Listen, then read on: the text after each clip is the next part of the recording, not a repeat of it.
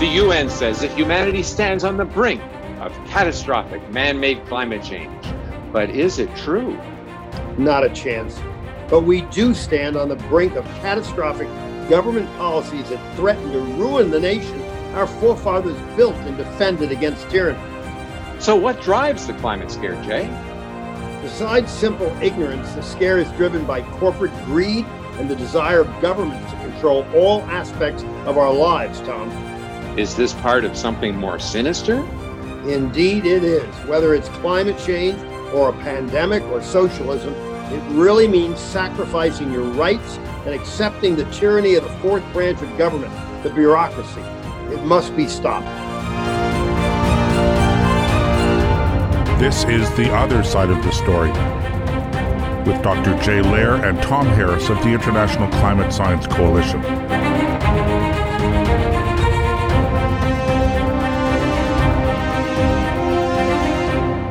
Over the past year, we've been inundated with propaganda and at times complete untruths from institutions and governments all over the world.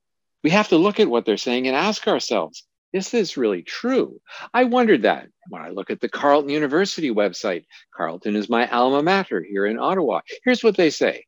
We strongly recommend that all members of the Carleton community get their third and fourth doses of COVID-19 vaccine as soon as possible. Vaccination is a safe and effective way to prevent the spread and reduce the impact of COVID-19. They go on and say, after independent and thorough scientific reviews for safety, efficacy, and quality, Health Canada has approved 4 vaccines for use in Canada. And then they list them. But you have to wonder, if you talk to a real expert who can be candid about his opinion or her opinion about this, how much of what Carleton and other leading institutions are saying, how much of it is actually true? Well, to answer this, we have a guest today, Ithaca, New York-based psychiatrist, Dr. Peter Brigham. Along with his wife, Ginger Ross Brigham, he's the author of the new book, COVID-19 and the Global Predators, We Are the Prey. Dr. Brigham is a physician with over 70 scientific articles and more than 20 medical texts and popular books. He's among the world's most experienced medical experts in landmark legal cases in psychiatry and neurosurgery, and now in COVID-19. Dr. Brigham is a lifelong reformer known as the conscience of psychiatry for his criticism of biological psychiatry and his promotion of more effective, empathic, and ethical forms of psychological, educational, and societal approaches to people with emotional suffering and disability. He graduated from Harvard College with honors in 1958 and then attended Case Western Reserve Medical School. His psychiatric training included a teaching fellowship at Harvard Medical School. Following his training, he became a full-time consultant in the U.S. Public Health Service at NIH. Since then, Dr. Brigham has taught at several universities, including Johns Hopkins, George Mason, and the University of Maryland, as well as at the Washington School of Psychiatry. Dr. Brigham is the recipient of many awards that listeners can review in his CV, which I'll link to when this program goes to podcast on Monday. His website is www.brigham.com. That's BREGGIN.com. So it's great to have you on the show, Dr. Brigham. Jay, you had a question to start off the interview. Dr. Brigham, what was the nature of your professional work that brought you to study the COVID problem sweeping the world? Well, I'm a psychiatrist, but I'm not an ordinary one in that I don't use drugs in my practice, medications. I help a lot of people withdraw from them, so I have a lot of drug expertise, and I've written many books and scientific articles critical of the pharmaceutical, what I actually coined the psychopharmaceutical complex, going way, way back, and also electroshock. And my first medical book was a 1979 book, Electroshock, Its Brain Disabling Effects. So I've been aware a long time that in the field of psychiatry, at least, the pharmaceutical industry had feet of clay, feet of sand, no feet at all. And eventually I got asked to be and appointed by a federal judge in Indiana in about 1992 or 3 to be the single scientific expert for all the combined suits, there were well over 100, against Eli Lilly for Prozac. So I began really deep diving into the nature of what was going on within the drug industry. And Ginger and I, with her doing a lot of research and help, I did the writing and research. We published Talking Back to Prozac, which sold about 800,000 copies. It was very timely at the time. And we became, and I in particular as a psychiatrist, became very aware of the corrupt nature of the industry, because while I was the single expert by the courts assigned to study the scientific issues, the internal house communications of Eli Lilly, I actually took courses that drug company executives take, went to FDA meetings, interviewed FDA officials. And then toward the end, as the first case came up, I realized it was a very bad case. It was the worst case I'd seen to start with.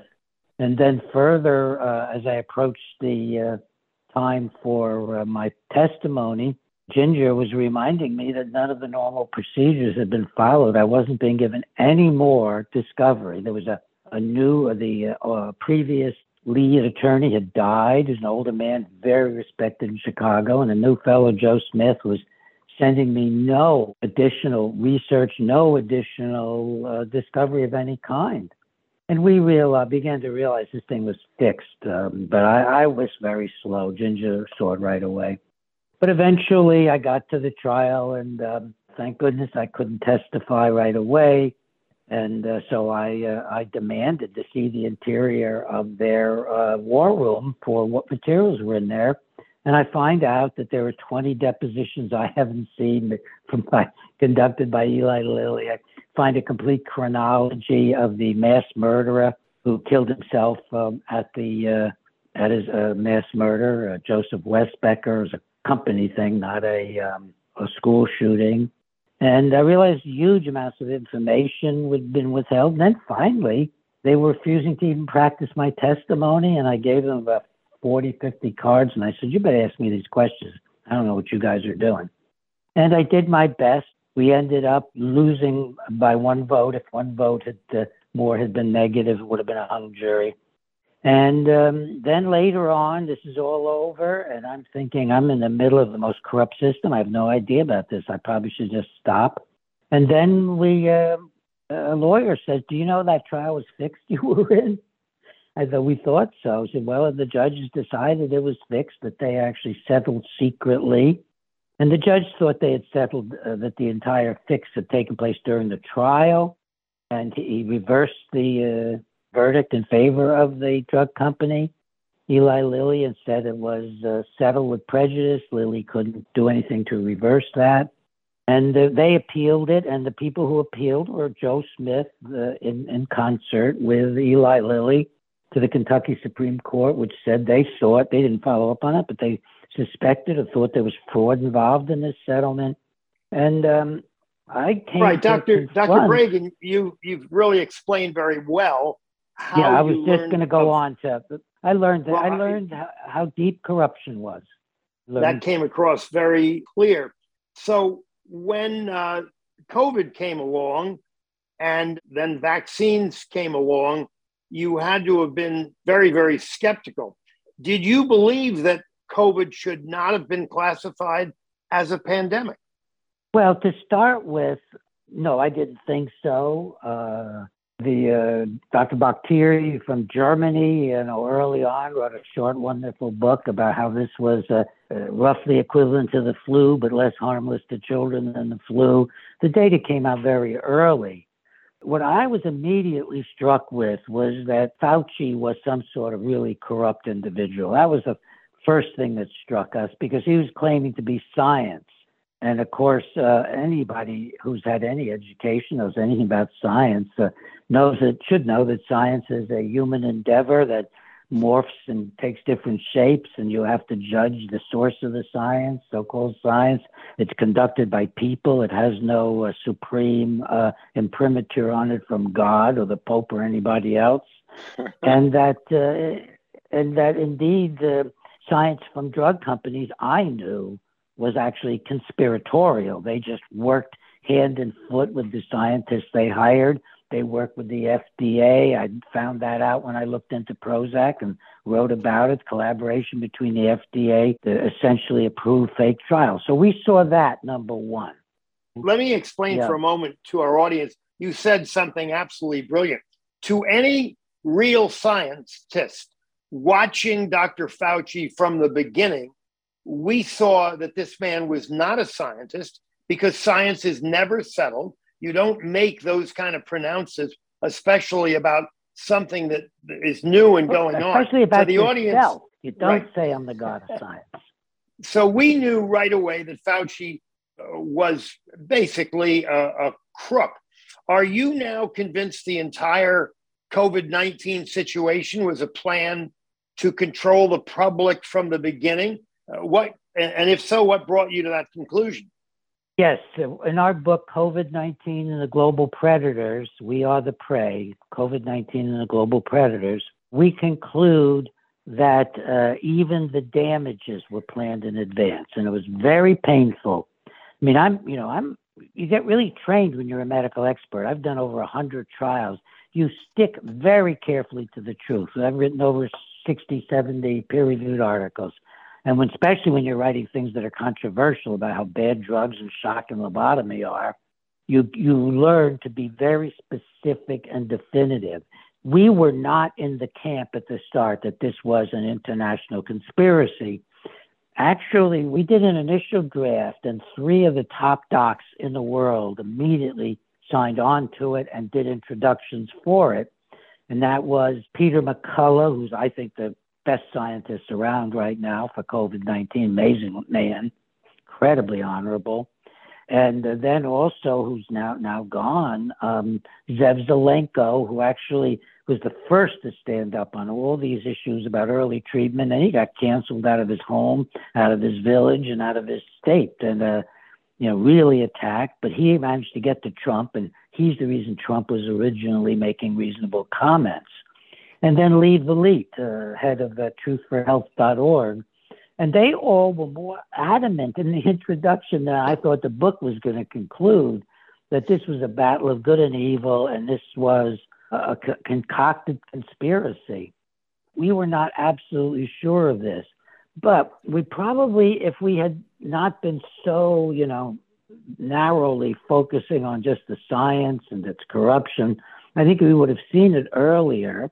The first big hint was why we got into it and decided to really examine what was going on. And that is that in the middle of everyone saying lockstep, that was another thing, the lockstep science, the lockstep medicine, the lockstep WHO, lockstep Bill Gates and Klaus Schwab. This was a giveaway, obviously. And also the Chinese Communist Party. I mean, everybody's on the same page except the people. And that looked really, really weird, really, really weird to us. But then Ginger found the scientific article she brought in for me to look at, and she said, "Honey, could this be fabricated?" And we looked at it. I said, "No, dear. I've looked at more papers than she has, and I said, no, not possible. This is from Nature. It's a British journal. It's very prestigious because the title said that they were making in an American lab. It turns out also in the Wuhan lab, as we read more deeply into the article, they're making SARS-CoV viruses." And then we quickly see that 2 of the people who are on the list of authors are the top 2 Chinese researchers at the Wuhan Institute, which also happens to be a military facility for biological warfare. And we found out very quickly things that people weren't reporting, like the head of the Wuhan Institute was actually the top biomedical resource expert in the Army. So, I mean, we're looking at all this stuff, and we're looking at an article that says that the U.S. and China had this marvelous collaboration making SARS-CoV viruses before 2015. The paper gets published in 2015. This was bizarre. Nobody found this article. New York Times didn't find it. FDA didn't find it. Nobody found it. What is going on? This was simple scientific research into SARS-CoV showed they were making it in the Wuhan Institute, as well as in North Carolina. And there was a person on this list of authors from the FDA, another from Harvard Medical. I mean, people knew this. Why wasn't anybody reporting on this? Well, having said, Dr. Bregan, having said this, are you willing to say that the viruses made in Wuhan were let out on purpose? Well, or an accident? Let me finish just this line of thought so you'll get the idea of what we did immediately conclude. We immediately did a blog on this, a column, and we immediately did a video. I knew some people who knew the Trump circle, and I sent it to them. And 2 days later, Trump announced, when a reporter asked him, probably read our stuff, "Sir, you're aware that the Wuhan Institute was manufacturing these things and that Fauci was paying for it," because that's the other thing we found. Fauci was paying for this, in part. Other people were chipping in too. And so Fauci clearly knew this. And Trump said, yes, I'm going to cancel all funding by Fauci or anybody else for the Wuhan Institute. And then we saw this didn't get covered anywhere except a little bit in the conservative press that we were beginning to work with. So we knew shenanigans were up. And then in addition, we found a 2016 article, no Chinese names on it, same North Carolina people, the people that were the favorites of Fauci up to the bitter end. And we find, though, that in the acknowledgments, they're thanking the Bat woman who is in charge of the coronavirus research at Wuhan. They're thanking her for sending them materials necessary for their work on the spike protein. So, I mean, we laid deep in with us. But then the only question became, was it a purposeful release or was it as you asked, was it an accidental release? But you see, we didn't have to answer that immediately with certainty because we knew with certainty that China spread it around the world. Mm-hmm. So it became a moot point whether the leak was accidental or purposeful. We eventually conclude that it was certainly, if the leak was accidental, it was purposely let spread. Mm-hmm. Because later we found out that there were 4 previous leaks of SARS-CoV viruses. That's how bad Fauci and Birx and all these liars were. I mean, did they not know what we easily found out from looking in WHO records and looking in Chinese newspapers, English language, that there had been at least 4 previous leaks of SARS-CoV viruses, most of them around 2003, 2004, when there wasn't a smaller epidemic that was contained. After there were 800 deaths. It was a pretty severe epidemic. 8,000 people never reached the U.S., but they contained it. And the Li Ming Yan, who we got to know well, who escaped China just to tell the U.S. the truth about everything, she published papers, and we talked to her, and she said, look, Peter, they contained every other leak. We got all these leaks, at least 4 coming out of China, 1 coming out of Hong Kong, 1 coming out of another place, 6, 7 leaks from the Far East. They contained every single one. They may have had 1 or 2 deaths. They knew how to contain these things, so they really let it go and let it happen. In your book, Peter, you said that people were planning for a pandemic all the way back in 2015. So who are these people? Well, 2010 is when they first announced the intention. Now, wow. Bill Gates, you have to understand who Bill Gates was at the time. We're talking about 2010. At that point, Bill Gates had been the number 1 richest man in the world for many years in a row, as I remember. And Bill Gates, with his Bill Gates Foundation, Bill and Melinda Gates then, was partnered with Warren Buffett, the 2nd or 3rd richest man in the world. And the partnership was very deep. There were only 3 trustees on the Bill and Melinda Gates Foundation. One of the 3 was Warren Buffett. And Warren Buffett was the biggest contributor to the Bill and Melinda Gates Foundation. So you're talking about the most admired investor in the world, Warren Buffett, and you're looking at the most successful investor in the world, Bill Gates, he's number 1. And they're announcing on the World Economic Forum with Klaus Schwab, and while they're announcing in 2010 that this is going to be the decade of the vaccine. And furthermore, that on their small vaccine advisory board is Anthony Fauci, maybe 6 people on it, 2 from the UN. So back then, the whole business industrial trust world is put on notice that get involved, get your piece of the vaccine industry and the coming pandemic, because clearly they know something we don't know. Mm-hmm. I mean, just imagine if you didn't even know these people and you're a big investor and you see this and you see it occurring with the World Economic Forum and other illustrious individuals being involved. It was mind-blowing. Mm-hmm. So not only did they plan it, they began gathering a huge force around them as of 2010. By 2012, Bill Gates gets the UN to approve this whole vaccine decade idea. And they use Bill as the model for it. Later on, Schwab, much later, 2019, Schwab will get a legal agreement called a Memorandum of Understanding with the UN that they're all in on the Great Reset. Now, the first document we found, and again, why aren't other people finding these? I don't know. Maybe they don't want to work 13 hours a day. Maybe they don't have my background. But one of the first things I found, in going to your date now, 5 years later, 2015, I find in the summer that a new organization set up by Bill Gates, it's a nonprofit, getting billions of dollars poured in. And remember, by the way, folks, when Bill Gates is controlling a nonprofit, this is called CEPI, C-E-P-I, it's just for vaccine development. When you're as rich as they are, it doesn't matter whether your money is in a trust that you can't take it out of, but you're investing for the trust because it's a philanthropic endeavor. You don't need the money. You don't need to buy a new car or a third yacht or another airplane.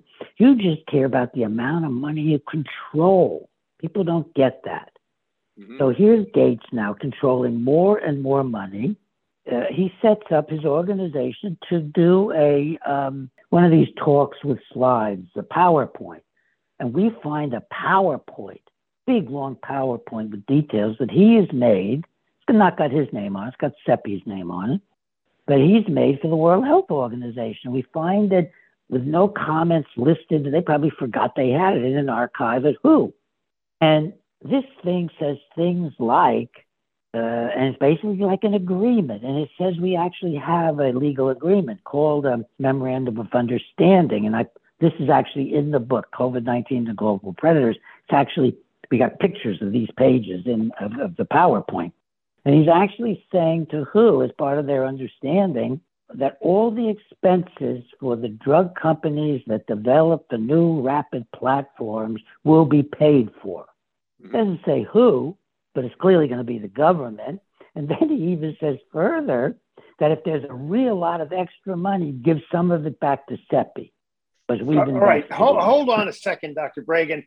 I want to give you a unauthorized commercial for your book. Somewhere between 30,000 and 50,000 listeners will hear our interview with you. And if they read a single book this year, it ought to be your book. And we will link to the book when the radio show comes out in a podcast next week, because it is magnificent. And what you have shown just in the few minutes we've been on, and we'll be on in total for an hour, the research that went into it. I mean, nothing you're talking about is your opinion.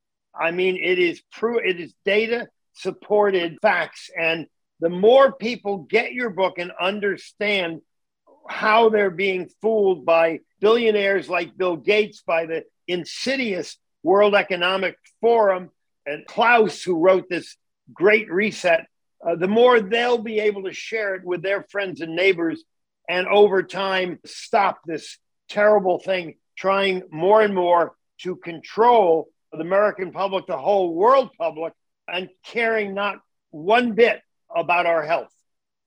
Yeah. Tom, you have a question. Thank you so much for that. Well, let me tell people how to buy it. You can get the book on all your major places like Amazon. And on Amazon, not on our website, but on Amazon, you can also get an inexpensive ebook. It's, I think, $2.99 for this whole book. This book's 650 pages. It reads, people tell me, like a murder mystery kind of book. It's got a huge stop right there. I was going to tell you, my wife is hooked on murder mysteries, and I can't wait to get this book for her. Yeah. We also have an audio book and then the regular book, which is a glossy paperback.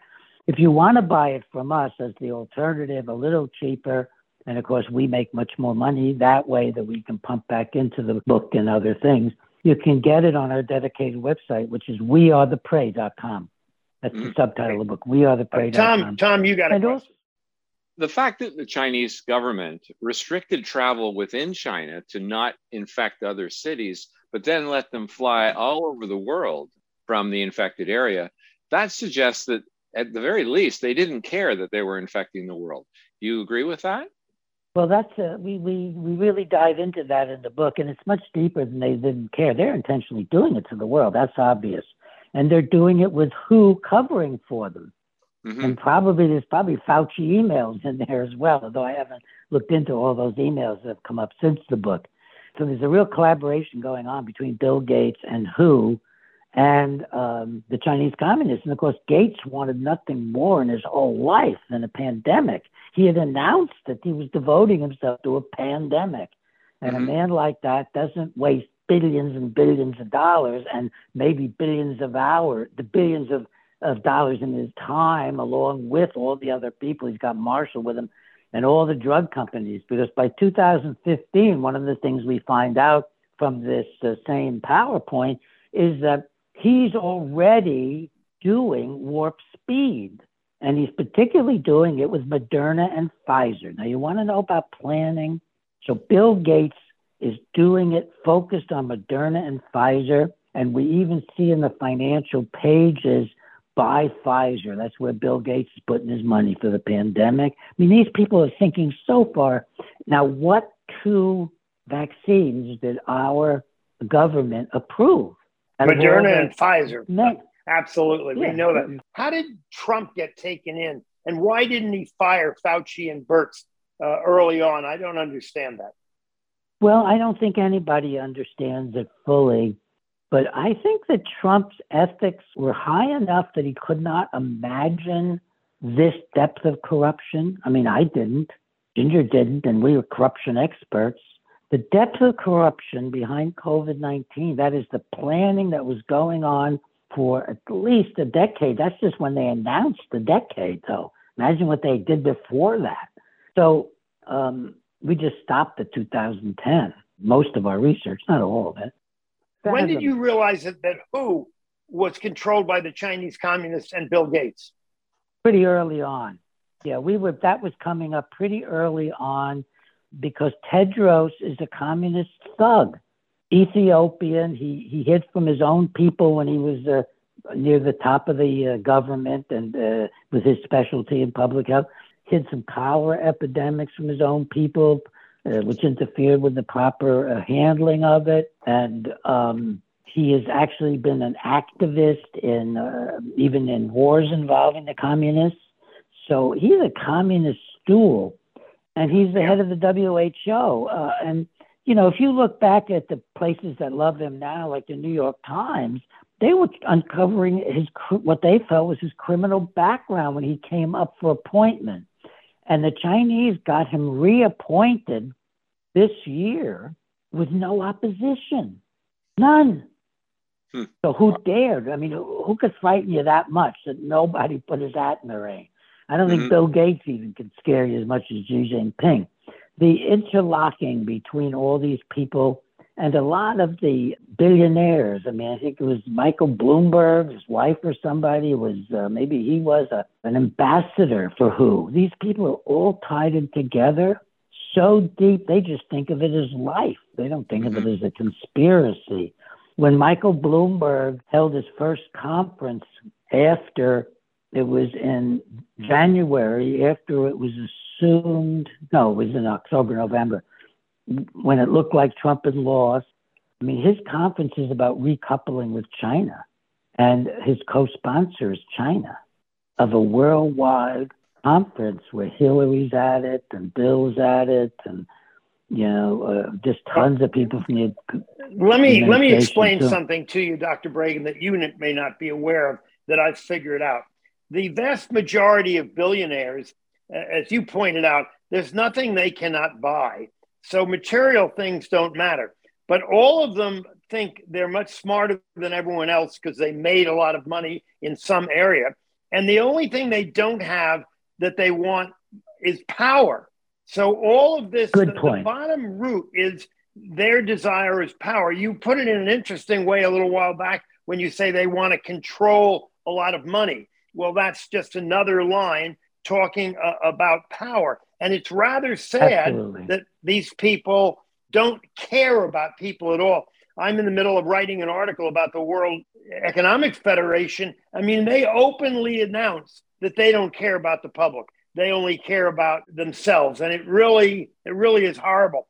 Well, that's really interesting, Jay. So let's go for a break. We'll be right back with the Ithaca, New York-based psychiatrist, Dr. Peter Bregan. He's the author, along with his wife, Ginger Ross Bregan, of the new book, COVID-19 and the Global Predators, We Are the Prey. That's going to be linked to under our podcast. So stay tuned. We'll be right back after the break.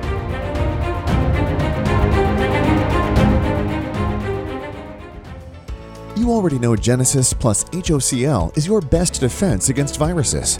But did you also know it's the most powerful weapon for eliminating airborne mold too? Customers are raving about the Genesis Fogger's ability to tackle mold problems and the bad smells that go with them. And we all know mold is a hazard to your health. There's no airborne invader that Genesis can't handle. Visit genesisfogger.com/OUTLOUD to receive a 15% discount on the Genesis Fogger with promo code OUTLOUD. With Genesis, you're ready for anything. In 2008, the amount of concentrated time people could spend on a task without becoming distracted was 12 seconds. 5 years later, it was only 8 seconds, 1 second less than a goldfish. If you find yourself always distracted or having trouble recalling information, you're likely to fall behind in the demanding, fast-paced 21st century. In other words, brain performance is more critical now than ever. Boost your brain power with Healthy Cell's Focus Plus Recall. Science-backed nootropics to sharpen focus, concentrate longer, enhance recall, improve mental speed, learn rapidly, and be more alert. It's a pill-free brain supplement made with maximum absorption technology, designed to feed our brains at the cellular level. Take it for a test drive. Go to healthycell.com and use code OUTLOUD for 20% off your first order of Focus Plus Recall. That's healthycell.com. Code OUTLOUD for 20% off.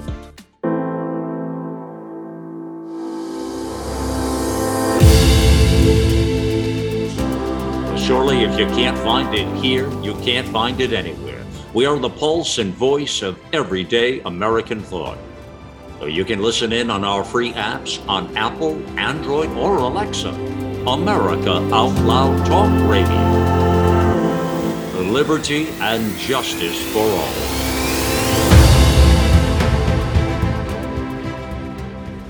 Hello, I'm Ben Marble, MD, and I founded MyFreeDoctor.com as a donation-supported, faith-based nonprofit with a mission to save lives by delivering free doctor visits to patients in all 50 states of America. MyFreeDoctor.com treats a broad range of health concerns like COVID-19, long COVID, sinus infections, urinary tract infections, rashes, medication refills, and more. So please visit MyFreeDoctor.com, where we're healing America one person at a time. We're back with New York-based psychiatrist Dr. Peter Bregan, along with his wife, Ginger Ross Bregan. He is the author of the new book, COVID-19 and the Global Predators, We Are the Prey. Peter, combining two questions. One is when you became aware that ivermectin and hydrochloroquine were effective, basically home medicines for COVID, and then you learned about a piece of legislation that I think nobody knows about that said that the government can finance a rapid development of a vaccine and bypass FDA regulations as long as there's not another cure. And so in your book, you say that they had to suppress ivermectin and hydrochloroquine because then they wouldn't be able to play with the public and these quick vaccine developments. Tell us when you found the efficacy of the two drugs and then learned about the legislation. Yeah, well, I'm an real expert on adverse drug effects, because that's a lot of what the legal work I have done over the years, often involving the drug companies, as I mentioned to you. So I quickly looked up, it was hydrochloroquine at the time, and I was very shocked by what I found. I've never seen a drug with such a good safety profile. The only danger is if you use it well above its recommended concentrations, then you can really hurt people with it. But if you in any way just follow the ordinary, and it's so safe, it's over the counter in many countries. And some of the countries that have done the best during COVID-19 are where you could buy your hydroxychloroquine over the counter. So here I'm seeing it being attacked at this very dangerous drug. I look it up in my current volume of Goodman and Gilman, the best pharmacology textbook, and they say that this is a remarkably safe drug. They never talk like that in textbooks. Remarkably safety drug, fabulous profile, been around for 50 years, 60 years. And I'm saying, they're blaming deaths on it, which I did a study of one of the studies that the AMA put up on its website, and that the New York Times gave an article to almost simultaneously. They actually were poisoning the patients down in Brazil and killing their patients until the hospital intervened and said, stop your research here. They were killing elderly, sick patients with overdoses. They killed off about a third of them. And that article was picked up. Anybody could have seen through the article. I mean, I could see through it instantly that the doses were too high, and they weren't even using hydroxychloroquine. They're using the older drug chloroquine, which has more safety issues. So, I mean, were they doing it the depth of the violence? Were they doing it to make the treatment bad? Yeah, they were doing it to kill people and discredit the treatment. Oh, wow. Absolutely. God. Absolutely. And the New York Times gives it all this hoopla, and they had to have somebody at JAMA who knew what I knew from 10 minutes of reading and could see the study was stopped by an independent committee. I mean, these guys were so clever, they later made the independent committee authors so they could claim it was their committee that stopped it. I mean, it was kind of real deceit, real conspiratorial deceit. So, I mean, so I'm looking at this whole thing, and it's obviously terribly rigged. And then, of course, by then I'm friends with Peter McCullough and then with Zev Zelenko, who have written introductions or going to soon write introductions to the book way back then, when we were when we were working hard on the book.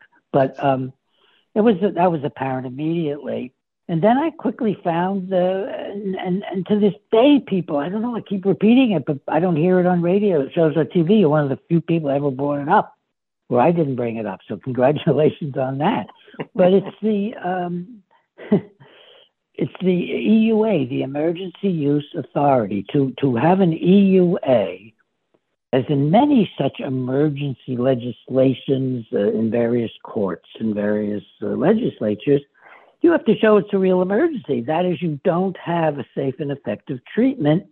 And in this case, a safe and effective treatment that's already passed all the safety studies of the FDA 40, 50 years ago, but much more important, has passed 40 or 50 years of use. That's where you really find out about a drug. And this drug was so safe. Ivermectin was very safe. I got a Nobel Prize for making ivermectin, and it was so safe and so useful. And it's off-label use. That is, it's not what it was initially approved for. It was initially approved for malaria, but nobody cares about that in medicine. Probably half of drug prescribing, and psychiatry it's even more, is off-label. It got approved for one thing, and then everybody finds out what's working for other things. So it was just really an awful thing, a horrible thing to look at. But they had another reason why they couldn't allow the safe and effective treatment. It wasn't just the EUA would die.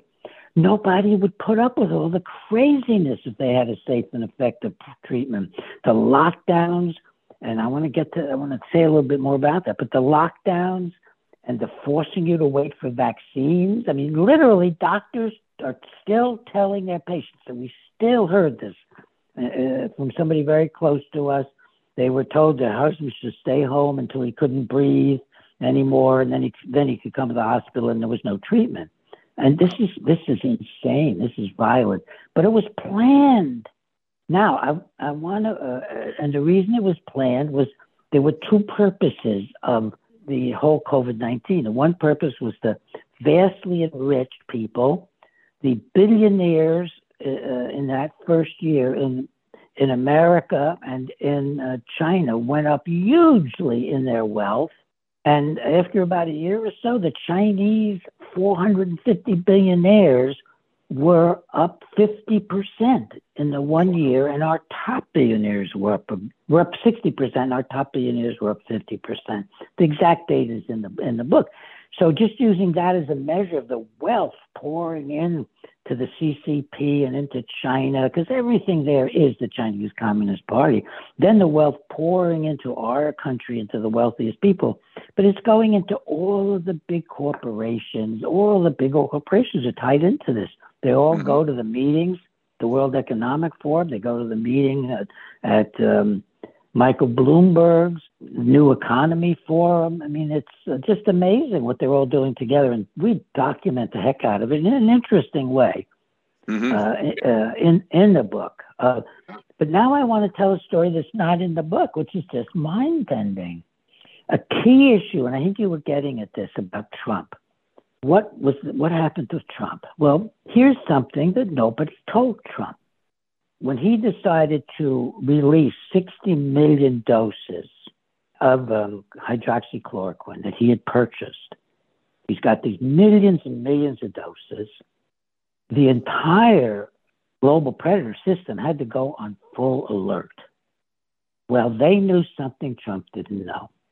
So the director of HEW sends the message down to release all of this. Well, where does the message go? It goes to the person who is in the agency running the whole emergency use authorization, including selecting the predetermined Bill Gates, Moderna, and Pfizer to be the ones that get paid off in advance for their drugs for their vaccines before they're even approved.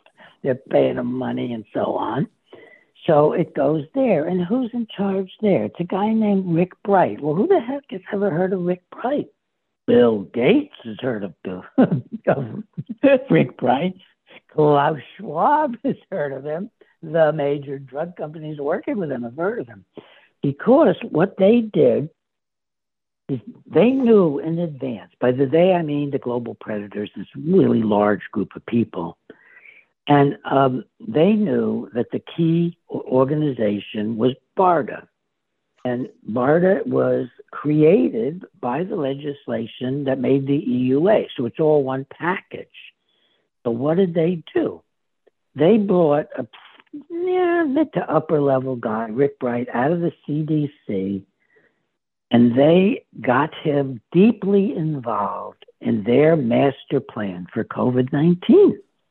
So they not only had Fauci on their committee, they not only had the FDA and other groups down there working with them on their master plans, they had Rick Bright sitting on two of their committees and working with them on how to plan the next pandemic. Now, what I found all this in was what I call in the book the master plan, because I got up one night, I now knew about the PowerPoint. I got up one night, I said, man, there's got to be a plan behind all this PowerPoint. And I start fiddling and, my fingers are flying around. And I come upon, which apparently nobody outside the inner circle has ever seen because nobody's ever brought it out in the open before, the preliminary business plan for the new foundation to control the vaccine industry called CEPI. I mentioned to you earlier. And it's a book, and it's a glossy, and it describes all the people they're working with around the world to get ready for the next pandemic. I mean, the World Bank, the United Nations has a huge role in it. WHO is mentioned innumerable times. And all like 12 major pharmaceutical companies. And in this plan is Rick Bright. They groomed Rick Bright to get to be appointed the head of BARDA so that he could be there to stop anything that wasn't right for them and to pay off everybody with billions of federal funds. Now, that wasn't even enough for them. They knew they had to control BARDA. They had to have everybody on their side there. Well, BARDA had a previous acting director who then became the director, and they hired him to be the lifetime CEO of their CEPI. Wow. So they've got so heading up, and you can plug this part isn't in the book, but you can plug it in beautifully into the book when you see the name Rick Bright, and then you find out that his predecessor for 4 years as the head of CEPI gets hired to be lifetime, and I'd never seen a lifetime CEO before, permanent CEO of CEPI, and he gets to be hired to head BARDA. So what was his name, Peter? What was his name? Hatchett. I forget his first name right now. All right. So the bottom line of what you started with is that the 60 million amounts of ivermectin or hydrochloroquine that Trump was releasing never got released. Is that correct? Never got released. Wow. That's right. Now, if it had gotten released, it would have changed the world, saved millions of lives. These led me to conclude these people are mass murderers. Well, they are, and I'm going to teach you something. I've spent most of the day, most of the last week, writing an article explaining. Yes, I want to get it. Send it to me. Okay, it's how the communists, starting in the 30s in Italy, have infiltrated every institution, every university, every school, every corporate boardroom, every professional society. It's no longer a surprise to me, and after you read my paper, you'll understand the collusion between all the organizations that you have named and how this has been brought about. And the one thing we have on our side is that from day one, they decided to ignore the people, care only about themselves, and they've walked all over us. And the more we get your book out to tell about it and other articles that I'm writing to tell about it, the more we can enlist an army to fight back. And I'm totally optimistic we will fight back and all of this will be uncovered. Mm-hmm. Yeah, we actually had a number of questions from listeners. One of them in particular is Joe Bass, the former president of the Heartland Institute, now retired. He sent us this question. Earlier today, I had my semi-annual CT scan to see if my renal cell cancer had returned 4 years after my radical nephrectomy. Yeah. The oncologist who specializes in kidney and prostate cancer asked me if I was double boosted. I said no, and he gave me a short lecture on how getting COVID shots now would prompt an immune reaction to the COVID that could protect me in the event that the cancer returned and I needed chemotherapy.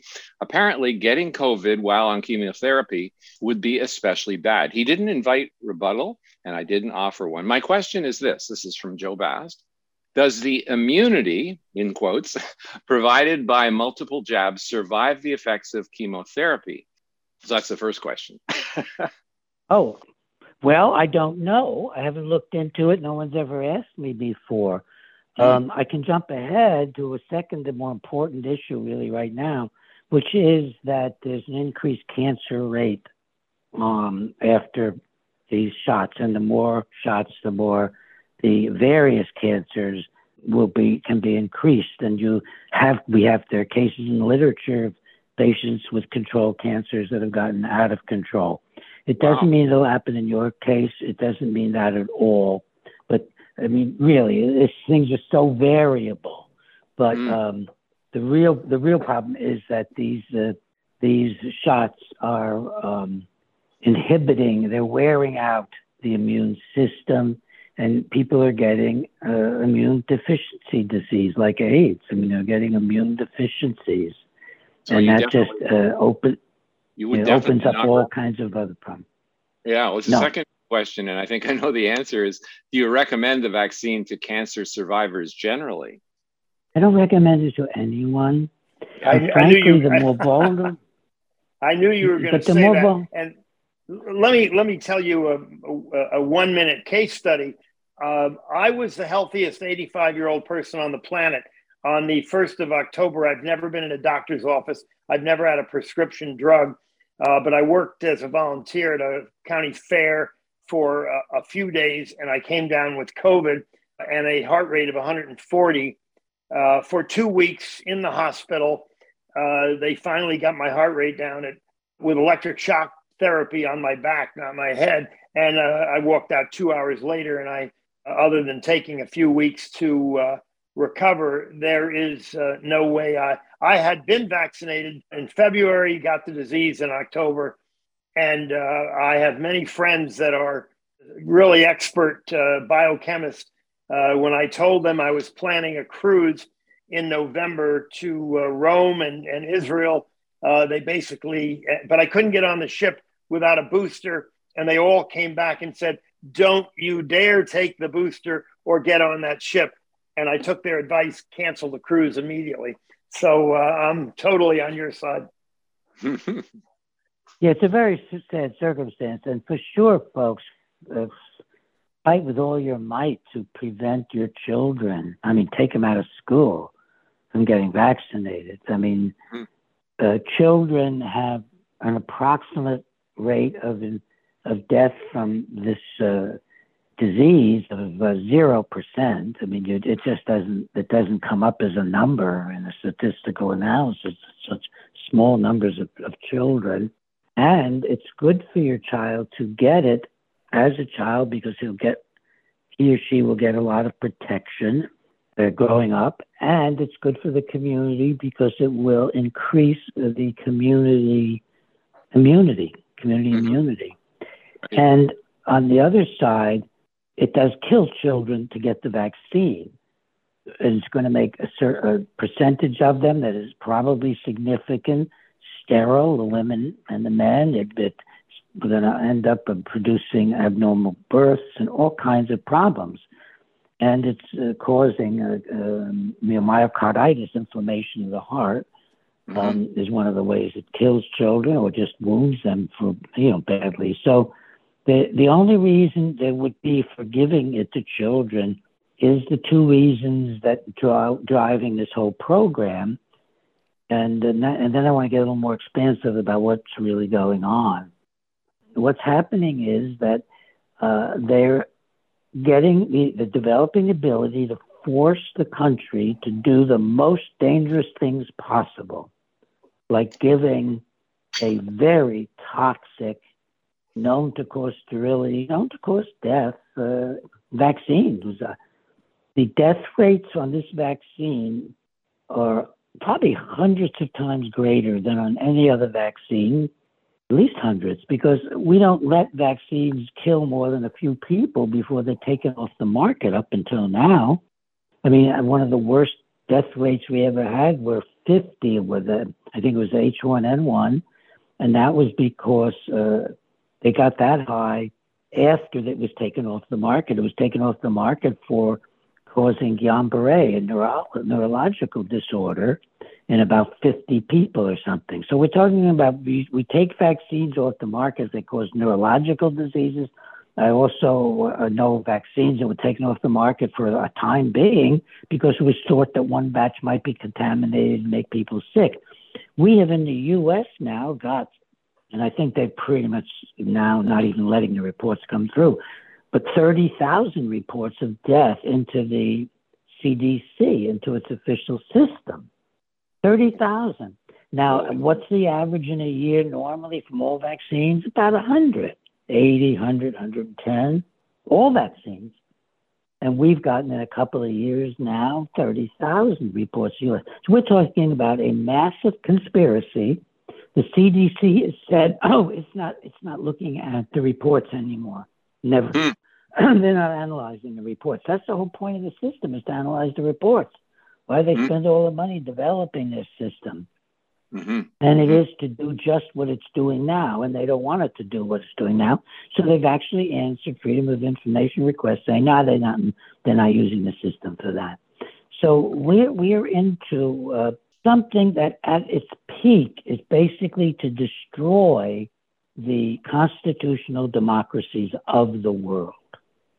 When you read Klaus Schwab or you listen to any of these folks, what is the main threat to communist China? And what is the main threat to the Western global capitalism? It's not really capitalism. It's a kind of fascism. These people don't. The last thing that the great big companies that are working with Schwab and working with the UN want, the last thing they want is a free enterprise system. They want to keep the competition out. They don't want freedom at all. We do not have anything like free enterprise or genuine capitalism going on in these big companies. Zero. And I've looked inside the pharmaceutical industry, many of the companies. I can tell you, the first thing when they hear they have a problem they do is they have a committee to cover it up. They have no interest in honesty, truth. It's really quite terrible. But they want by the way, we have constitutional democracies. Yeah. We have a question from a doctor of veterinary medicine. He said this: do you think an international summit, including medical professionals, research scientists, real journalists, legal specialists, historians, analysts, writers, or others, would help promote public awareness of the COVID-19 fraud, inform voters, and stimulate some critical thinking? That's a bit of a long question, but would you support an international summit like that? And what organizations do you think might actually be interested in funding and promoting such a summit? Well, I think it's an interesting question. There have been a number of different summits held, and they're pretty small. And I think it's just going to be very, very hard to get doctors out. They're under terrible threat. They lose their jobs. They lose professorships, tenured professorships. They lose clinical appointments. They get threatened with losing their license. The boards are violently attacking doctors. Since when do the boards, control what the doctor is supposed to say after he's got his boards? For sure. So it'd be hard to get people to take part. Well, Dr. Breggin and Jay, we're out of time, so we're going to have to wrap up. Our guest today has been the Ithaca, New York-based psychiatrist, Dr. Peter Breggin, along with his wife, Ginger Ross Breggin. He's the author of the new book, COVID-19 and the Global Predators, We Are the Prey. So this is Dr. Jay Lehr and Tom Harris signing out from the other side of the story.